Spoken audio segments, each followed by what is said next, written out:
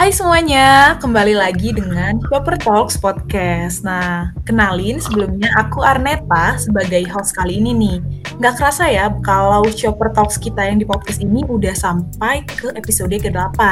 Dan sebenarnya sebelumnya tuh udah banyak banget topik yang seru-seru. Kalau kalian ikutin tuh ada yang sama Jessica Mila bahas tentang influencer, ada juga yang bahas tentang luxury brand. Pokoknya masih banyak banget topik-topik yang seru. Nah, jadi kalau mungkin kalian yang baru pertama kali dengerin podcast ini, saluran ini, aku juga saranin banget kalian ikutin dari awal tuh, karena tentunya banyak banget topik-topik yang seru dan menarik. Nah, tapi kali ini topik bahasan kita tuh nggak kalah menarik. Pokoknya hari ini kita bakalan seru-seruan, kupas habis deh pokoknya tentang suatu topik yang mungkin masih jarang nih sebenarnya diangkat sama saluran podcast lainnya ataupun saluran akademik lainnya. Nah, sebenarnya teman-teman juga udah bisa baca ya dari judul podcast kita kali ini, tapi nggak apa-apa nih, kita tekanin lagi supaya teman-teman lebih fokus lagi nih, lebih paham lagi nih, kira-kira kita mau bahas apa aja ya hari ini, gitu kan. Nah, jadi hari ini kita tuh mau ngebahas gimana sih menjalani sebuah bisnis parfum secara online. Padahal kalau kita tahu customer dari parfum itu kan cenderung sebenarnya sangat picky ya, milih-milih banget mulai dari harum-harumannya, model desainnya. Apalagi kalau udah suka sama parfum, mungkin kalian juga punya papa atau mama yang suka banget nih ngoleksi parfum-parfuman. Nah, biasanya tuh pasti susah banget pindah dari satu jenis brand atau dari satu jenis harum ke jenis yang lainnya. Nah, tapi hebatnya brand yang akan kita kupas tuntas hari ini tuh mereka bisa nih banyak nge-attract customer padahal base company-nya itu sendiri melalui online. Dan brand ini juga udah booming banget loh di Indonesia. Nah, keren banget kan guys? Pasti kalian penasaran banget. Nah, kalau gitu kita langsung aja nih sambut dari ada Bang Amron dari Humans Parfum. Halo Bang, mungkin boleh perkenalan diri dulu nih ya Bang sama kita semua supaya kita lebih kenal lagi. Oke, halo. Halo. Kenalin aku Amron. Aku di sini sebagai co-founder dan sekaligus sebagai CEO-nya di Humans juga. Oh ya, by the way kita udah punya nama, ya, udah nama PT. Boleh kasih tahu nih Bang sama kita. Namanya tuh Hadir Mengharumkan Nusantara. Wah, Jadi kita bakal mengharumkan Nusantara literally dan figuratively. wih, keren banget ya teman-temannya. Dan by the way, gue juga aku dan partnerku sama-sama dari kampus Gajah juga. So, halo. Wah, ini gajah duduk atau gajah yang di seberang sana nih, Bang? Gajah mana nih? Gajah duduk dong. Gajah duduk ya. Dari ITB nih, teman-teman. Keren banget kan alumni kita nih. Kan ada mitosnya tuh. Apa anak ITB itu jago-jago. Semua hal bisa kecuali jurusan mereka.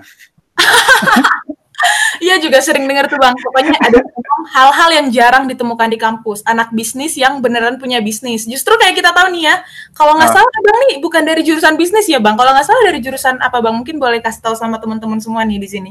Oke, jadi just give you an idea tuh, kita ada 3 orang co-foundernya Humans, aku, Rizky, sama Karin. Aku tuh dari teknik fisika ITB, Rizky tuh dari teknik geologi ITB, dan Karin tuh dari teknik geofisika. Waduh, beda semua ya. Teknik geologi, teknik fisika, sama teknik geofisika, jualan parfum. Emang jalan ceritanya gimana tuh Bang, kalau bisa jadi jualan parfum tuh dari batu-batuan, fosil-fosilan ke parfum tuh ceritanya tuh Bang? Ya, jadi ada suatu radiasi elektromagnet sampai ke bumi, terus Rizky Oke, jadi sebenarnya dulu tuh aku satu kosan dulu sama Rizky di daerah Taman Sari kalau tahu ya. Dan kita lumayan dekat walaupun sebenarnya secara background kita beda jauh. Dia dari Batam, aku dari SMA Siantar, walaupun sebenarnya kampung gue tuh di Samosir. Terus dan dia di jurusan geologi, aku di teknik fisika gitu. Tapi kita lumayan dekat, kita banyak karena satu kosan dan interestnya kita agak mirip, jadi ada beberapa hal yang kita suka ngobrolin bareng-bareng. Nah, sampai kita stumble upon ini satu parfum. Kita ada suka satu wangi dari satu brand kenamaan parfum dulu. Nah, yang di saat itu kan yang namanya anak kuliah, anak kosan kan taunya pasti cuma bisa pakai Axe ya kan, yang harganya 30-an ribu saat itu. Dan semua pakai itu sama wanginya gitu. Apalagi dulu kalau yang lagi apa itu Axe coklat dulu. Axe coklat. Itu lagi rame banget, hampir semua cowok make gitu, kayak bosan banget kan. Tapi performanya kan jelek banget, ya disemprot, ya 15 menit, 20 menit hilang gitu. Nah, tapi kita ada satu wangian dari brand designer brand yang kita suka banget, tapi kita lihat harga sini 1,6 juta.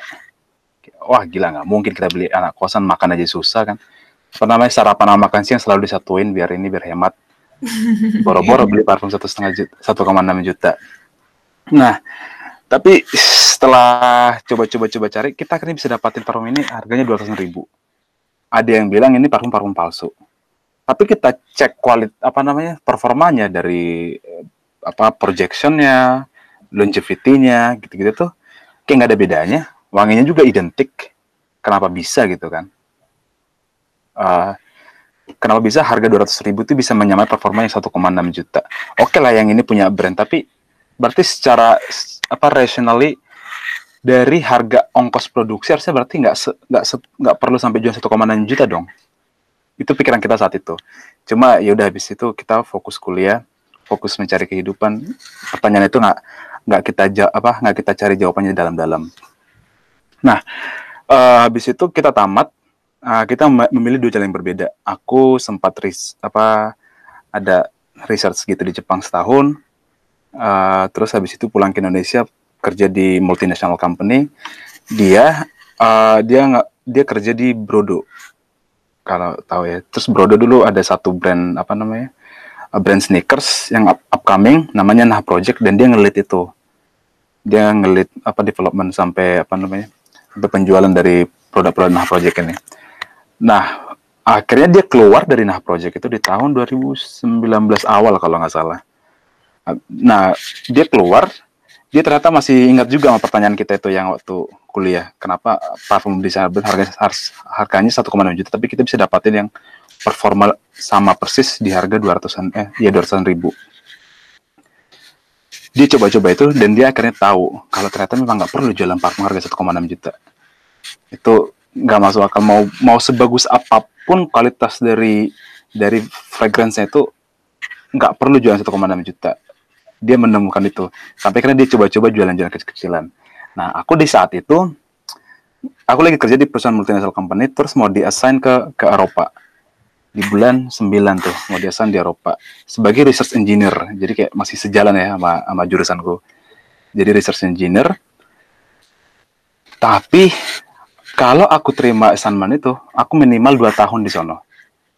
Terus aku itu dong kepikiran, apakah benar ini jalan yang aku mau? Apakah memang aku mau jadi engineer di lab terus seumur hidup?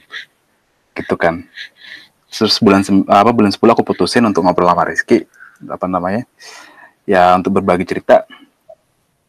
Sampai ujung-ujungnya dia bercerita tentang bisnis parfum itu yang ternyata idenya dia melakukan itu adalah karena pembicaraan kita waktu kuliah dulu. Setelah kita ngobrol seharian penuh, 1 malam penuh. Jadi kita mulai ngobrol itu jam 9 malam. Selesai itu jam 6 pagi. Ngobrol terus tentang possibility dari bisnis sendiri. Sampai aku mau dapat kesimpulan, kita baru dapat kesimpulan kalau bisnis bisa sangat gede, sangat punya potensi gede banget. Dan we can actually revolutionize the industry itself, gitu kan.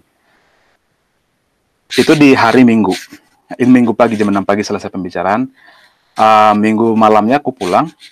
Senin paginya aku ngasih surat resign ke company-ku. Padahal aku di situ udah dapat visa kerja segala macam, udah dicari apartemen di sono, udah ditawarin kontrak segala macam.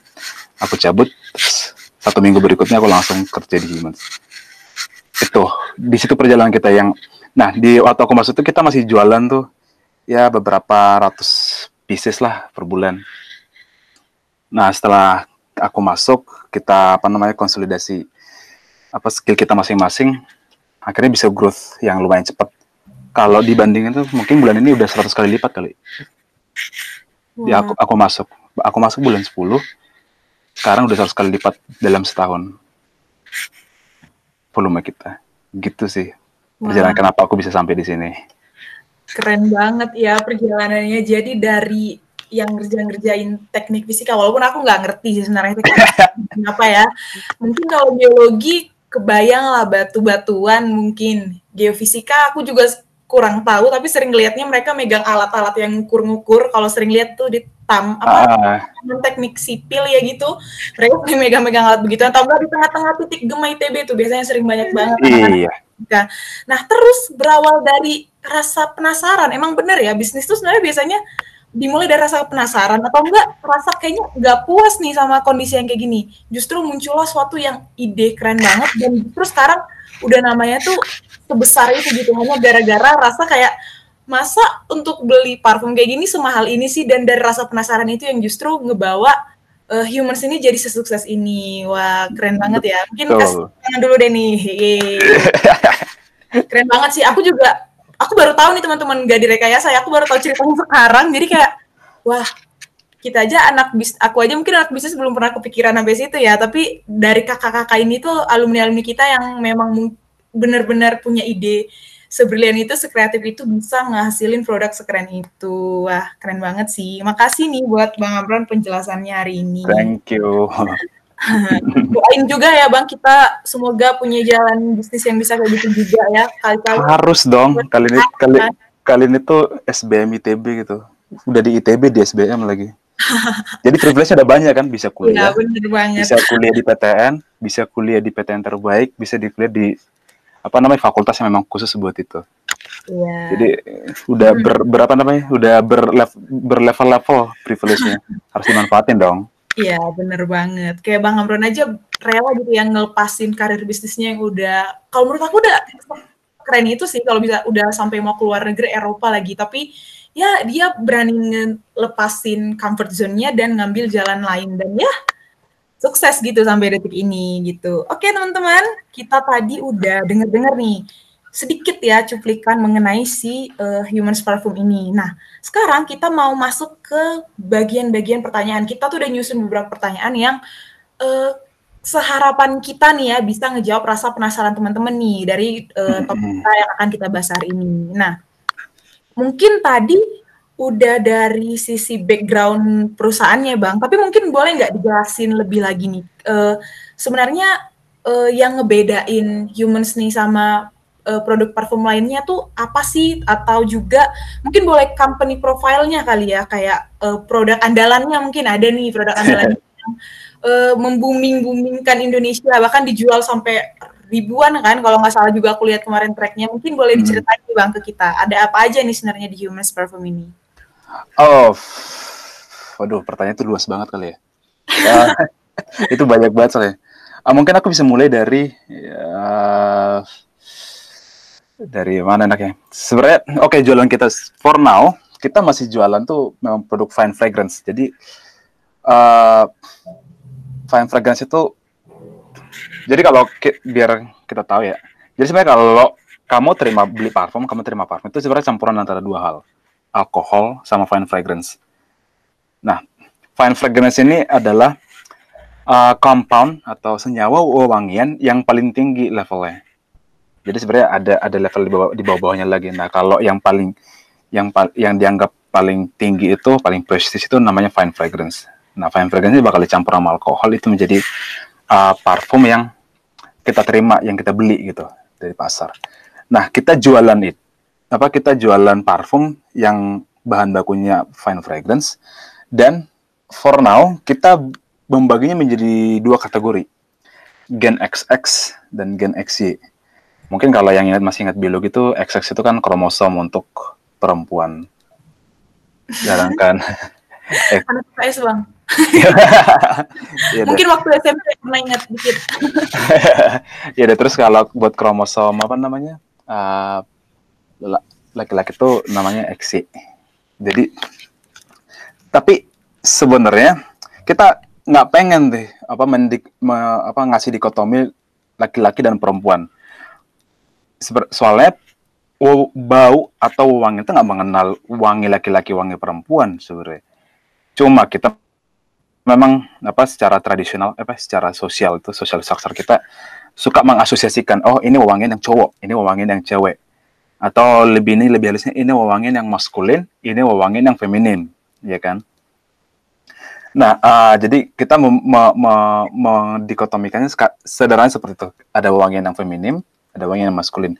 Tapi kita nggak bakal pernah bilang ini parfum cowok, ini parfum cewek. Karena kalau kamu cewek tapi suka wangi maskulin, ya udah beli aja.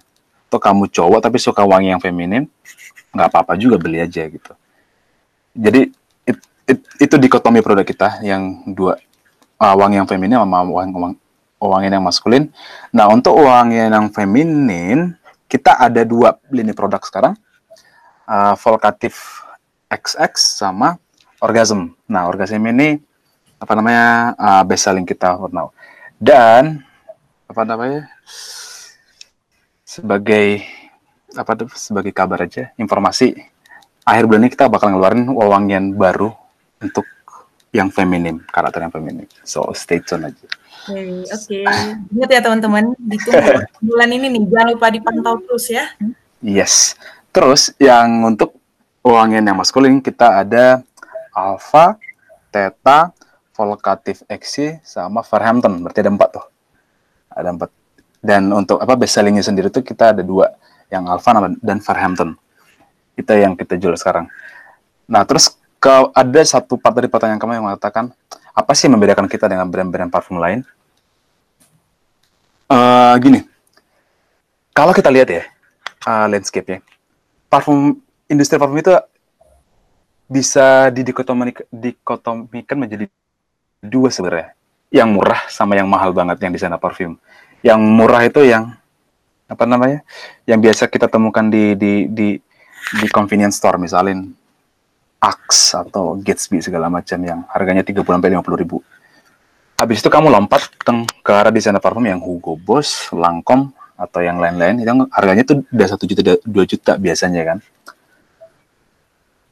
Tapi kalau dari kita sendiri, maksudnya dari pengalaman kita dulu waktu kuliah, kita sebenarnya udah bosan sama wangian yang di bawah ini. Karena satu, wanginya nggak dynamic, nggak unik, nggak bertahan, performanya jelek. Tapi kita nggak bisa lompat langsung kan ke ke arah yang 1 juta 2 juta. Soalnya itu mahal banget, dan hampir pasti buat 95% orang Indonesia itu berat untuk ngeluarin jutaan rupiah hanya untuk parfum. Jadi ada gap yang sangat gede, dari 50 ribu lompat ke 1 juta. Ada gap gede dari tengah. Nah, kita mainnya di situ, di gap yang di tengah ini, yang kita bisa provide parfum dengan kualitas yang setara, yang lebih tinggi, yang parfum-parfum yang mahal, yang udah designer brand. Jadi secara price wise, price over quality, over performance itu kita bagus lah, maksudnya salah satu yang paling terdepan. Karena satu, wangian kita tuh bukan dupe loh. Kalau kamu tahu misalnya di parfum refill tinggal jalan tuh, dia bisa wangi-wangi yang diduplikasikan dari, misalnya kamu pengen wangi seperti Dior Sauvage, kamu tanya ke mereka wangi yang Dior Sauvage yang mana. Nah, mereka bakal menemukan duplikatnya. Kalau kita berdalam build wangian yang baru, yang memang nggak ada di pasaran sama sekali, jadi memang unik. Terus secara kualitas bahan baku, kita nggak kalah sama desainer brand. Jadi makanya dari situ bisa kelihatan price over value-nya itu kita tinggi banget. Sama yang kedua, dari approach kita ke market. Kalau kamu lihat sebenarnya, dari semua personal care, parfum itu adalah personal care paling tua, udah ada bahkan sebelum Masehi. Apalagi di masa-masa Mesir dulu kan. Bahkan Cleopatra suka menggunakan parfum. Tapi kayak nggak ada evolusi nggak sih di parfum itu? Kayak nggak ada inovasi apa-apa. Terus kalau kamu lihat desainer parfum, kamu udah bisa bayangin apa yang terjadi. Kalau dia cowok, dia ada aktor Hollywood, jalan telanjang dada, terus bertindak agak macho, terus tiba-tiba menghempaskan rambut, terus ada muncul gambar si parfumnya sendiri.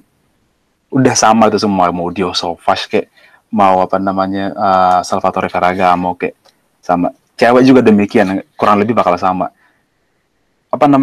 Kan itu adalah gaya-gaya marketnya sebenarnya yang buat kita orang milenial atau bahkan sini nggak ngerti kan, apa sih, kenapa marketingnya gitu, apa poinnya sih, kita nggak relate gitu sama gaya marketing seperti itu.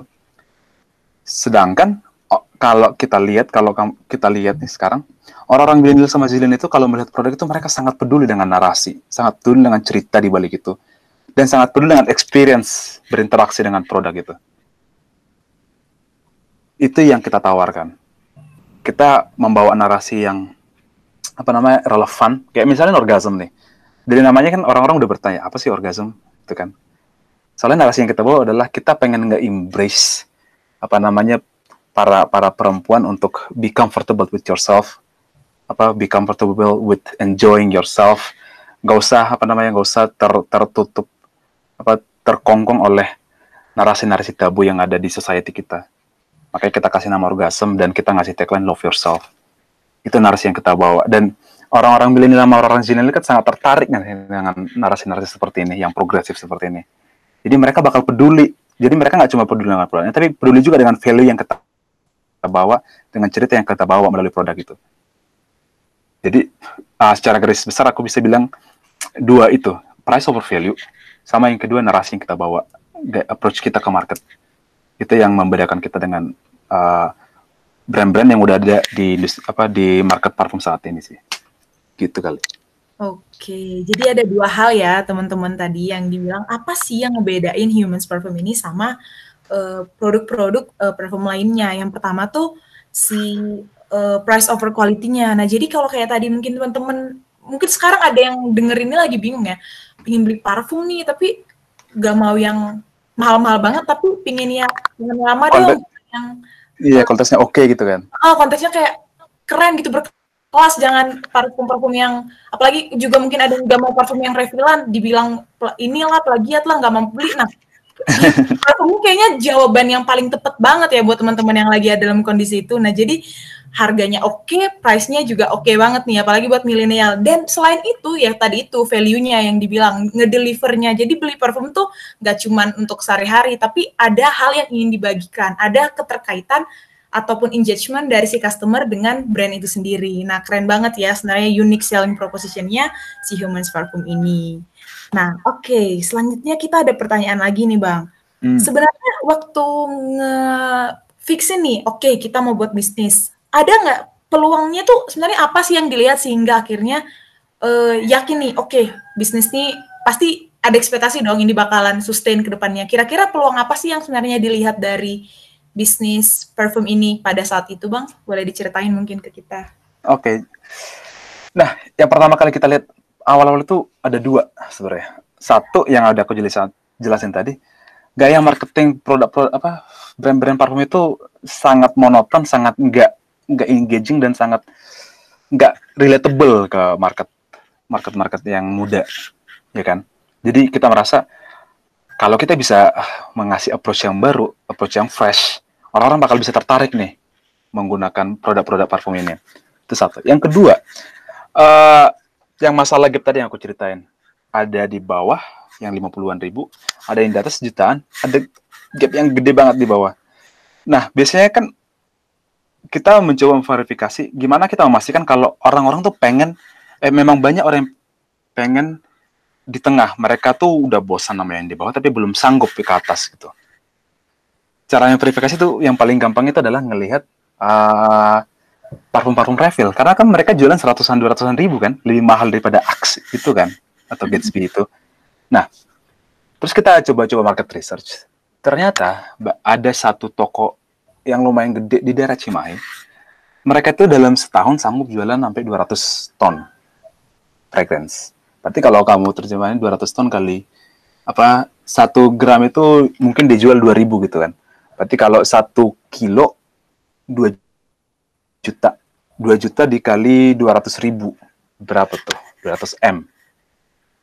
Bisa dibayangin kalau satu toko aja di Cimahi udah bisa jualan 200 M per tahun. Gimana yang di Bandung, gimana yang di Jakarta, gimana yang di Surabaya. Berarti banyak orang yang tesis kita benar, banyak orang itu yang udah bosan sama brand-brand yang di bawah, tapi nggak sanggup ke atas. Cara mereka satunya apa? Pergi parfum refill, dan volumenya parfum refill itu gede banget dari analisis pasar kita. So ada dua. Satu, kita merasa ada approach menarik yang bisa kita tawarkan. Kedua, ternyata memang marketnya sebanyak itu yang bisa kita grab, yang bisa kita tangkap. Jadi itu yang itu dua alasan pertama kita yang bikin kita pede. Ini this idea could actually work, bahkan bisa jadi gede. Gitu sih di awalnya. Oke, jadi emang dasarnya udah ngelihat ya, sebenarnya pasarnya itu udah ada, tapi mungkin market yang di situ belum ada, justru yang ada market yang parfum refill-an itu ya, Bang, yang Mm-mm. dilihat pada saat itu. Itu yang bisa kita verifikasi, soalnya kan dulu belum ada Mhm. brand yang gede yang bermain di harga segitu gitu. Iya iya Apalagi brand lokal, belum ada. iya, bener banget. Jadi, eee, bisnis opportunity-nya juga sebenarnya udah ada saat itu, jadi Humans adalah brand yang tepat di waktu yang tepat ya. Aduh jadi kayak judul lagu nih, tapi judul lagu rasa yang tepat di waktu yang salah ya.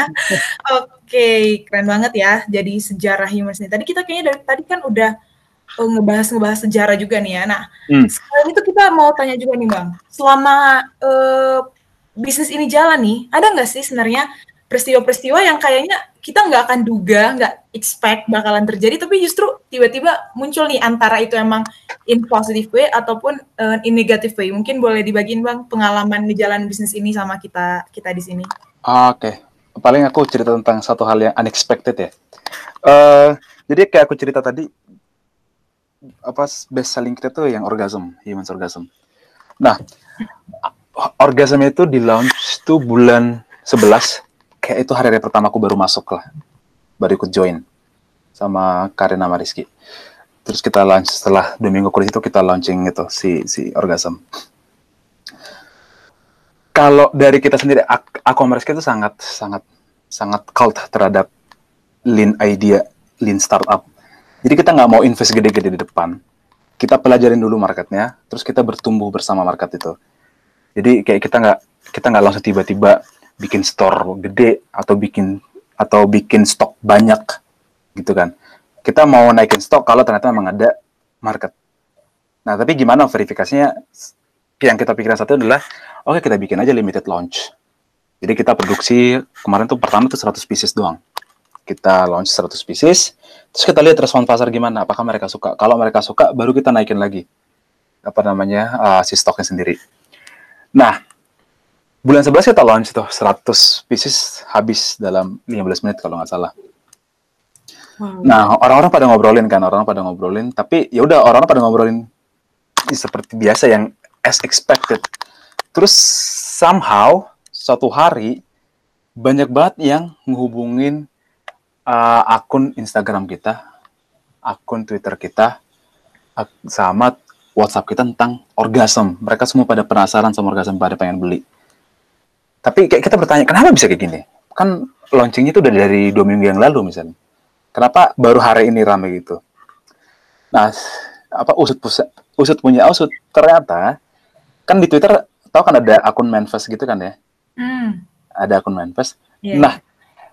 ada anonim yang kan kalau akun Manifest itu kan kita orang anonim apa nge submit satu tweet, terus si tweetnya itu bakal di tweet sama si Manifest itu kan. Itu Iya. kan mekanismenya. Nah, jadi ada satu orang yang menggunakan Manifest untuk ngasih tahu bahwa dia lagi suka banget sama orgasm, terus dia bilang kalau orgasm itu wanginya seperti wangi wanita karir sukses. Dan apa namanya tagline orgasm itu wanginya seperti wangi wanita karir sukses itu yang diingat-ingat orang dan bikin jadi orang-orang penasaran dan pengen beli dan bertanya-tanya ke kita.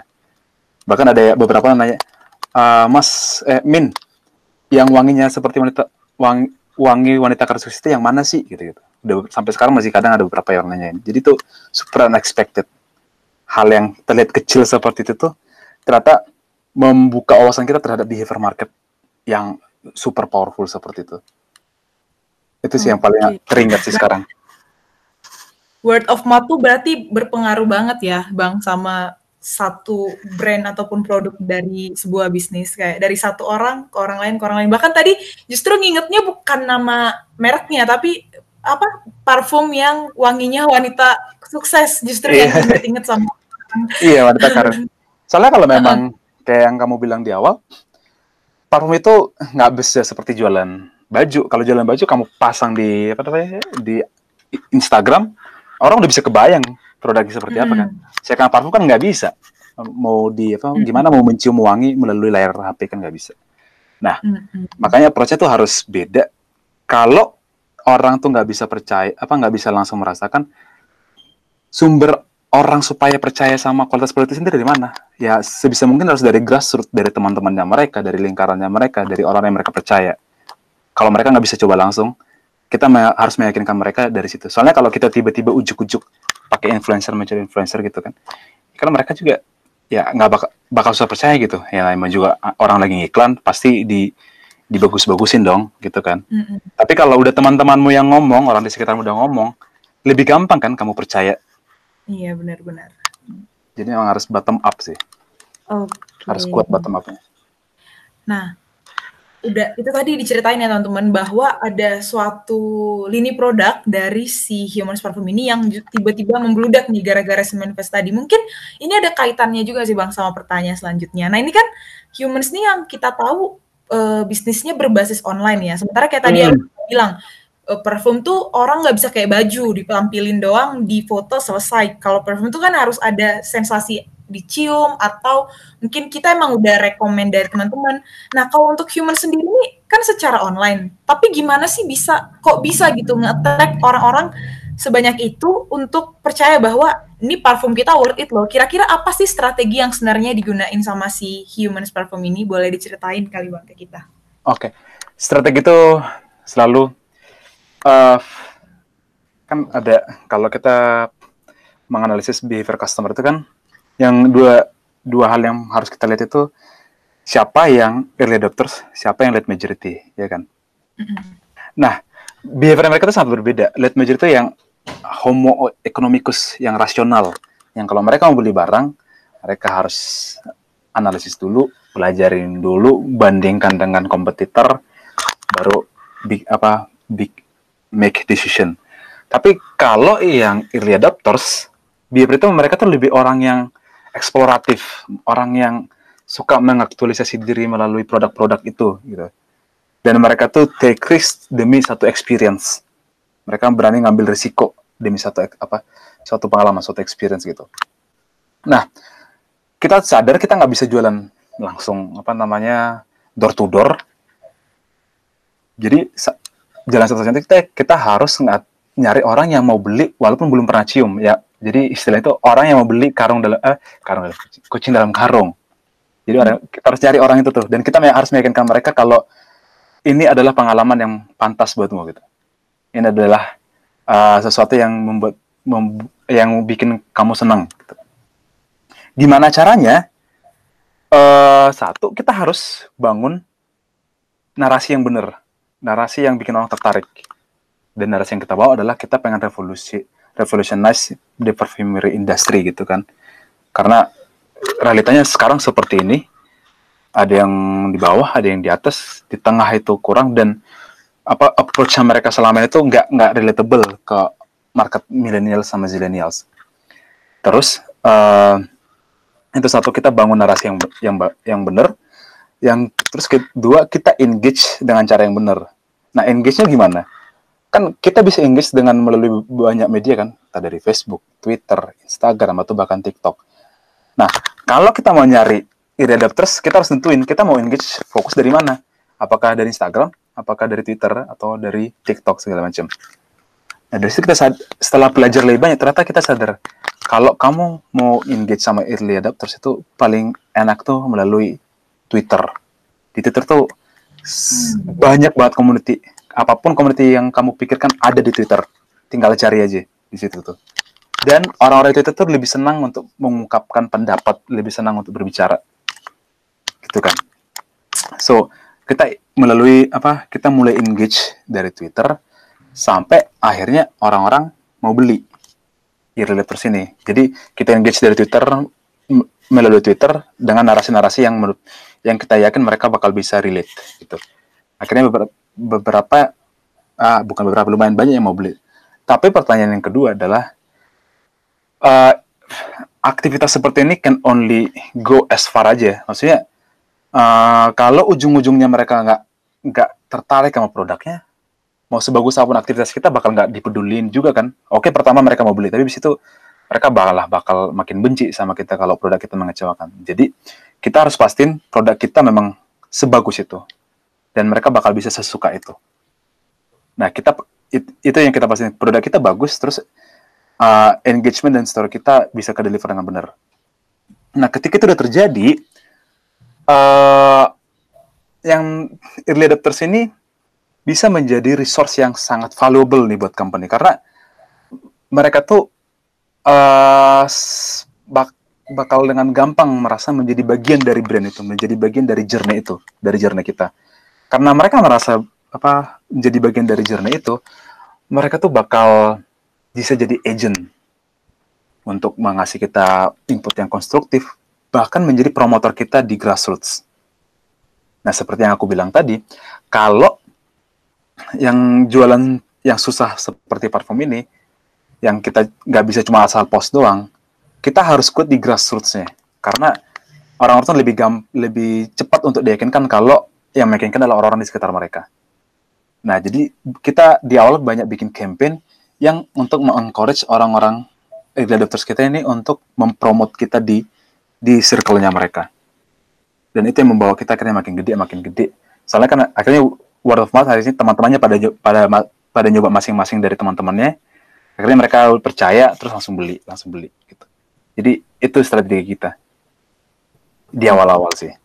Oke, berarti yang pertama tuh tetap harus dipastiin dulu kualitas si produknya ini udah terjamin dulu ya Bang. Nah, karena sebelum itu pun, kalaupun misalnya terlepas dari dia punya strategi marketing gimana-gimana, tapi kalau si kualitas produknya itu sendiri juga tidak memuaskan atau memenuhi ekspektasi si customer, ya sama aja gitu kan. Nah, setelah si produknya ini emang udah punya kualitas yang bagus, nah gimana nih sekarang ngedelivernya si customer. Nah tadi tuh, kita bahkan ada dapat tips ya, ini ilmu baru juga sih sebenarnya buat aku, bahwa di Twitter tuh banyak banget komunitas yang bisa dijadiin sarana pertama, terutama buat tipe customer yang tadinya itu si early adopters itu, yang beli dalam karung. Nah, jadi ini mungkin teman-teman yang lagi dengar ini juga ada yang pingin buat bisnis baru tapi masih bingung nih strateginya harus pakai yang mana. Nah, itu mungkin tadi ada sedikit tips nih yang udah bahkan terjun langsung ke lapangan kita terima. Nah, keren banget ya tipsnya teman-teman. Jangan lupa take a note karena ini jujur ini penting banget sih informasinya menurut aku gitu. Apalagi karena si parfum ini yang tadinya itu retail terapi yang gitu-gitu tapi berhasil buat sebesar ini. Wah, ini tips yang cukup menarik sebenarnya. Nah, mungkin ini ada pertanyaan terakhir nih, Bang. Ini kan sebenarnya bisnis ini udah berbasis online ya, jadi mungkin selama pandemi ini nggak ada hal perbedaan banget yang offline ke online. Tapi secara bisnis ada nggak sih yang berubah dari mungkin bisnis proses atau mungkin hal-hal yang terjadi dalam Humans Parfum yang berubah dari sebelum pandemi dan ketika pandemi ini? Mungkin ada yang berubah atau sebenarnya ya biasa aja sih, sama aja karena kita emang udah online sebelumnya. Mungkin boleh dibagiin ke kita, Bang. Kalau bisnis proses wise, maksudnya secara bisnis proses tuh nggak ada yang berubah sih, karena memang kita dari awal itu udah fokus untuk jualan lewat platform ini online ya. Cuma dibilang sama nggak bisa juga, karena impact-nya terasa banget sebenarnya. Mungkin aku nggak bisa bilang penjualan kita turun, karena nyatanya sebenarnya kita masih growth-nya masih oke. Tapi pandemi ini bisa dipastikan tuh menghalangi growth kita. Mungkin kalau sekarang kita jualan ribuan, seandainya nggak pandemi mungkin udah jualan ratusan ribuan gitu kali per bulan. Tapi gara-gara pandemi ini kayak menghalangi growth kita. Sama ada beberapa hiccup di growth kita, ada beberapa kali masalah di growth kita itu 2 kali sih sebenarnya. Jadi waktu pertama kali PSBB diumumkan di bulan 3, bulan 4 tuh penjualan sempat agak lesu. Tapi bulan 5 naik lagi, bulan 6 naik lagi, bulan 7 naik lagi. Bulan 8 juga naik, terus bulan 9 diumumkan lagi ada PSBB lagi kan. Bulan 9 lesu bentar. Terus bulan 10 sekarang udah mulai naik lagi. Jadi kalau dibilang apa efek pandemi itu, kita ada 2 kali kita merasakan penjualan kita agak lesu. Tapi overall kita masih lumayan, growth-nya masih lumayan. Gitu sih paling bisa aku share. Oke, berarti kalau bisnis proses mungkin nggak ada yang terlalu berubah ya, tapi mungkin respon masyarakat, karena juga sebenarnya kalau menurut ilmu ekonomi yang kita pelajarin di kelas juga ya mungkin pendapatan dari teman-teman, apalagi juga mungkin kalau mahasiswa atau anak sekolah yang customer-nya si Humans ini mungkin ya sekarang nggak dapat uang jajan lagi kan, karena tinggal sama mama papa yang ngapain dikasih uang jajan lagi, mungkin itu juga penyebabnya. Kalau yang tadinya mungkin mereka bisa nabung nih, nyisihkan uangnya, tapi ya memang benar banyak aspek yang ya semenjak gara-gara corona ini mungkin mempengaruhi pola perilaku berbelanja si customer-customer kita ini. Sama ini kan, apa namanya, parfum itu yang bisa kamu gunakan kalau kamu mau keluar, mau main, ya kan. Iya, Sedangkan sekarang itu udah sangat sangat dibatasi bermain itu. benar Jadi itu banget. menghambat growth kita juga. Iya. Tapi kerannya tetap masih lancar loh guys, penjualannya itu tetap masih cukup gede lah untuk si Humans Parfum ini. Jadi Iya, emang termaintain dengan baik dan benar juga nih penanganan tapi iya mitigasinya. berarti itu kan membuktikan hipotesis kalau marketnya sebenarnya gede banget. Soalnya market kita udah dihalangi banyak hal aja, sih udah pandemi, orang-orang nggak bisa keluar, ekonomi lumayan lesu, tapi kita masih bisa grow. Gimana lagi kalau ekonomi normal, misalnya ke tahun 2019 atau nanti 2021, berarti Iya. potensinya gede. Iya, kita doain sama-sama ya guys. Semoga di tahun depan, tahun yang baru kita udah boleh menghadapi kehidupan dan suasana kehidupan yang lagi ke depannya. Amin. Oke. Nah, mungkin ini kayak closing statement kali ya, Bang. Boleh nggak Hmm. dikasih sedikit nih mungkin closing statement, tips and trick buat teman-teman yang mungkin penasaran buat ngejalanin bisnis, boleh di industri ini atau mungkin di industri lainnya atau yang mungkin mau ngeraih si customer-customer early adopters. Jadi kayak closing statement, saran nih buat kita calon-calon pebisnis masa depan. Oke, jalan-jalan bisa. Oke, eh gimana ya? Gini, Indonesia itu perlu banyak entrepreneur karena we have the resource dan we have the market. Nggak banyak negara yang punya privilege kayak kita. Kita punya apa namanya natural resource yang gede banget dan kita juga punya market yang gede banget yang dengan 270 juta penduduknya. Jadi misalnya kalau kamu ada di Swedia, berat untuk jadi gede kalau hanya ngarapin domestic market. Sedangkan Indonesia kalau kamu bisa menguasai market di Indonesia udah gede banget sebenarnya kan. Nggak perlu sosok ekspansi ke luar negeri dulu. Jadi kita ada privilege itu, punya apa natural resource banyak dan punya market yang udah gede juga. Jadi harus dimanfaatin. Cuma yang aku lihat selama ini tuh orang-orang tuh masih sekarang lagi hebohnya startup digital. Semua yang pintar ke startup digital pada rebutannya. Sehingga bisnis-bisnis yang produknya tangible, produknya bisa dilihat, entah dia apa namanya sesimpel kayak kita yang kosmetik atau parfum segala macam, itu nggak terlalu dilihat gitu, nggak terlalu apa namanya nggak terlalu banyak geliat yang menarik. Nah, paling aku berharap apalagi yang lulusan-lulusan ITB bisa ngelihat ini, bisa melihat bisnis-bisnis yang lebih mungkin hitungannya lebih praktikal kali daripada bisnis yang seperti software-software yang harus skala apa yang harus di satu skala dulu baru bisa profitable. Sedangkan kalau bisnis-bisnis yang produk-produk yang tangible tuh lebih praktikal, lebih cepat dapetin duitnya, lebih dan menurutku lebih gampang untuk compete dengan produk-produk dari luar karena produk dari luar itu udah nature-nya diproduksi di sono menggunakan apa workforce di sana itu bakal cenderung lebih mahal yang namanya supply chain kan. Sedangkan kalau kita di Indonesia menggunakan resource kita, menggunakan workforce Indonesia, terus jualannya di Indonesia, kita secara cost jauh lebih kompetitif. Jadi ya paling aku berharap gak usah lihat jauh-jauh, muluk-muluk, lihat aja di sekitar kita. Produk yang kamu pakai, apa yang kira-kira bikin kamu penasaran, apa yang kira-kira kamu merasa bisa diperbaiki. Kalau ada, langsung cepat-cepat liatin. Coba pertanyakan semua pertanyaan yang bisa kamu pikirkan. Supaya bisa kebayang seperti apa sih bisnisnya sebenarnya berjalan. Nah, ketika udah kebayang, nah di situ bakal mulai kelihatan tuh, ada nggak celah yang bisa dimanfaatin. And work on it. Soalnya kita percaya, apalagi nih buat anak ITB nih, semua anak ITB itu cukup pintar untuk berbisnis.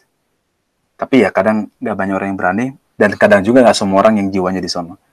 Nah, tapi kalau kamu punya minat untuk berbisnis, go for it. You are smart enough untuk berbisnis, tapi harus siap untuk gagal, harus siap untuk belajar cepat-cepat. Karena bisa kupastikan, semua asumsi dan semua pengetahuanmu, kebanyakan asumsi dan kebanyakan pengetahuanmu di awal itu nggak bakal pernah cukup, bahkan banyak yang salah. Jadi harus cepat-cepat belajar dari customer, mendapatkan feedback dari customer, terus mengadaptasi dirimu terhadap market supaya bisa menemukan bentuk bisnis yang tepat dan sustainable terhadap market yang kamu mau.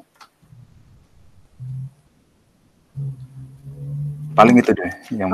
Oke, keren banget ya guys. Jadi kalau mungkin boleh dirangkum nih kalau statementnya, Indonesia tuh butuh banget banyak entrepreneur, dan Indonesia itu punya banyak research dan marketnya itu tersedia sangat luas.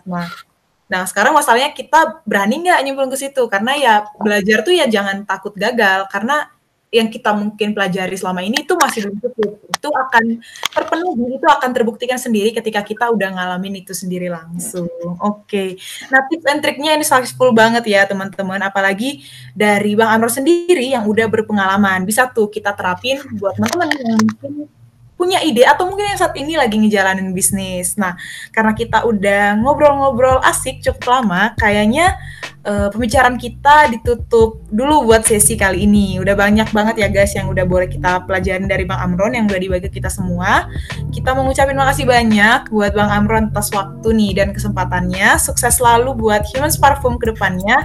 Semoga seperti nama perusahaannya ya, mengharumkan Nusantara semakin diharumkan gitu Nusantara. Dan di sini sebenarnya di antara kita aku nggak cuma sendirian nih, ada Kezia, ada Toti, ada Gaby, dan ada Yayang. Bahkan di antara kita nih ada yang udah merupakan customer setia nih dari Human sendiri. Wow, thank you. Nah, banget kan? Nah, jadi udah ada testimoni langsung dari teman-teman sendiri yang memang ngerasa puas banget nih dengan kualitas si Women's Parfum ini. Jadi buat teman-teman yang penasaran mungkin boleh kasih tahu akun sosial medianya kali Bang ke kita supaya kita bisa lihat-lihat nih habis ini. Oh, kalau Humans itu di IG-nya tuh Humans ID, humans.id, HMNS.id. Nah kalau aku pribadi tuh Amron, AMRON_NBH, Amron Nebaho IG-nya ya. Oke, itu ya teman-teman. Jangan lupa mungkin habis ini boleh langsung di-follow buat yang penasaran, terus lihat seri-serinya. Dan yang tadi tuh udah diingetin, akhir bulan ini mau launching produk baru. Jadi buat teman-teman yang mungkin penasaran, boleh langsung aja nih dicek habis ini. Oke guys, seru banget nih pembahasan kita kali ini. Nah, tapi sayangnya kita harus akhirin dulu nih di sini. Semoga podcast hari ini boleh bermanfaat buat kalian semua yang dengerin. Terima kasih udah ngedengerin juga. Dan aku Arneta, juga Bang Amron dan teman-teman lainnya ngucapin sampai jumpa lagi. Dadah. Dah.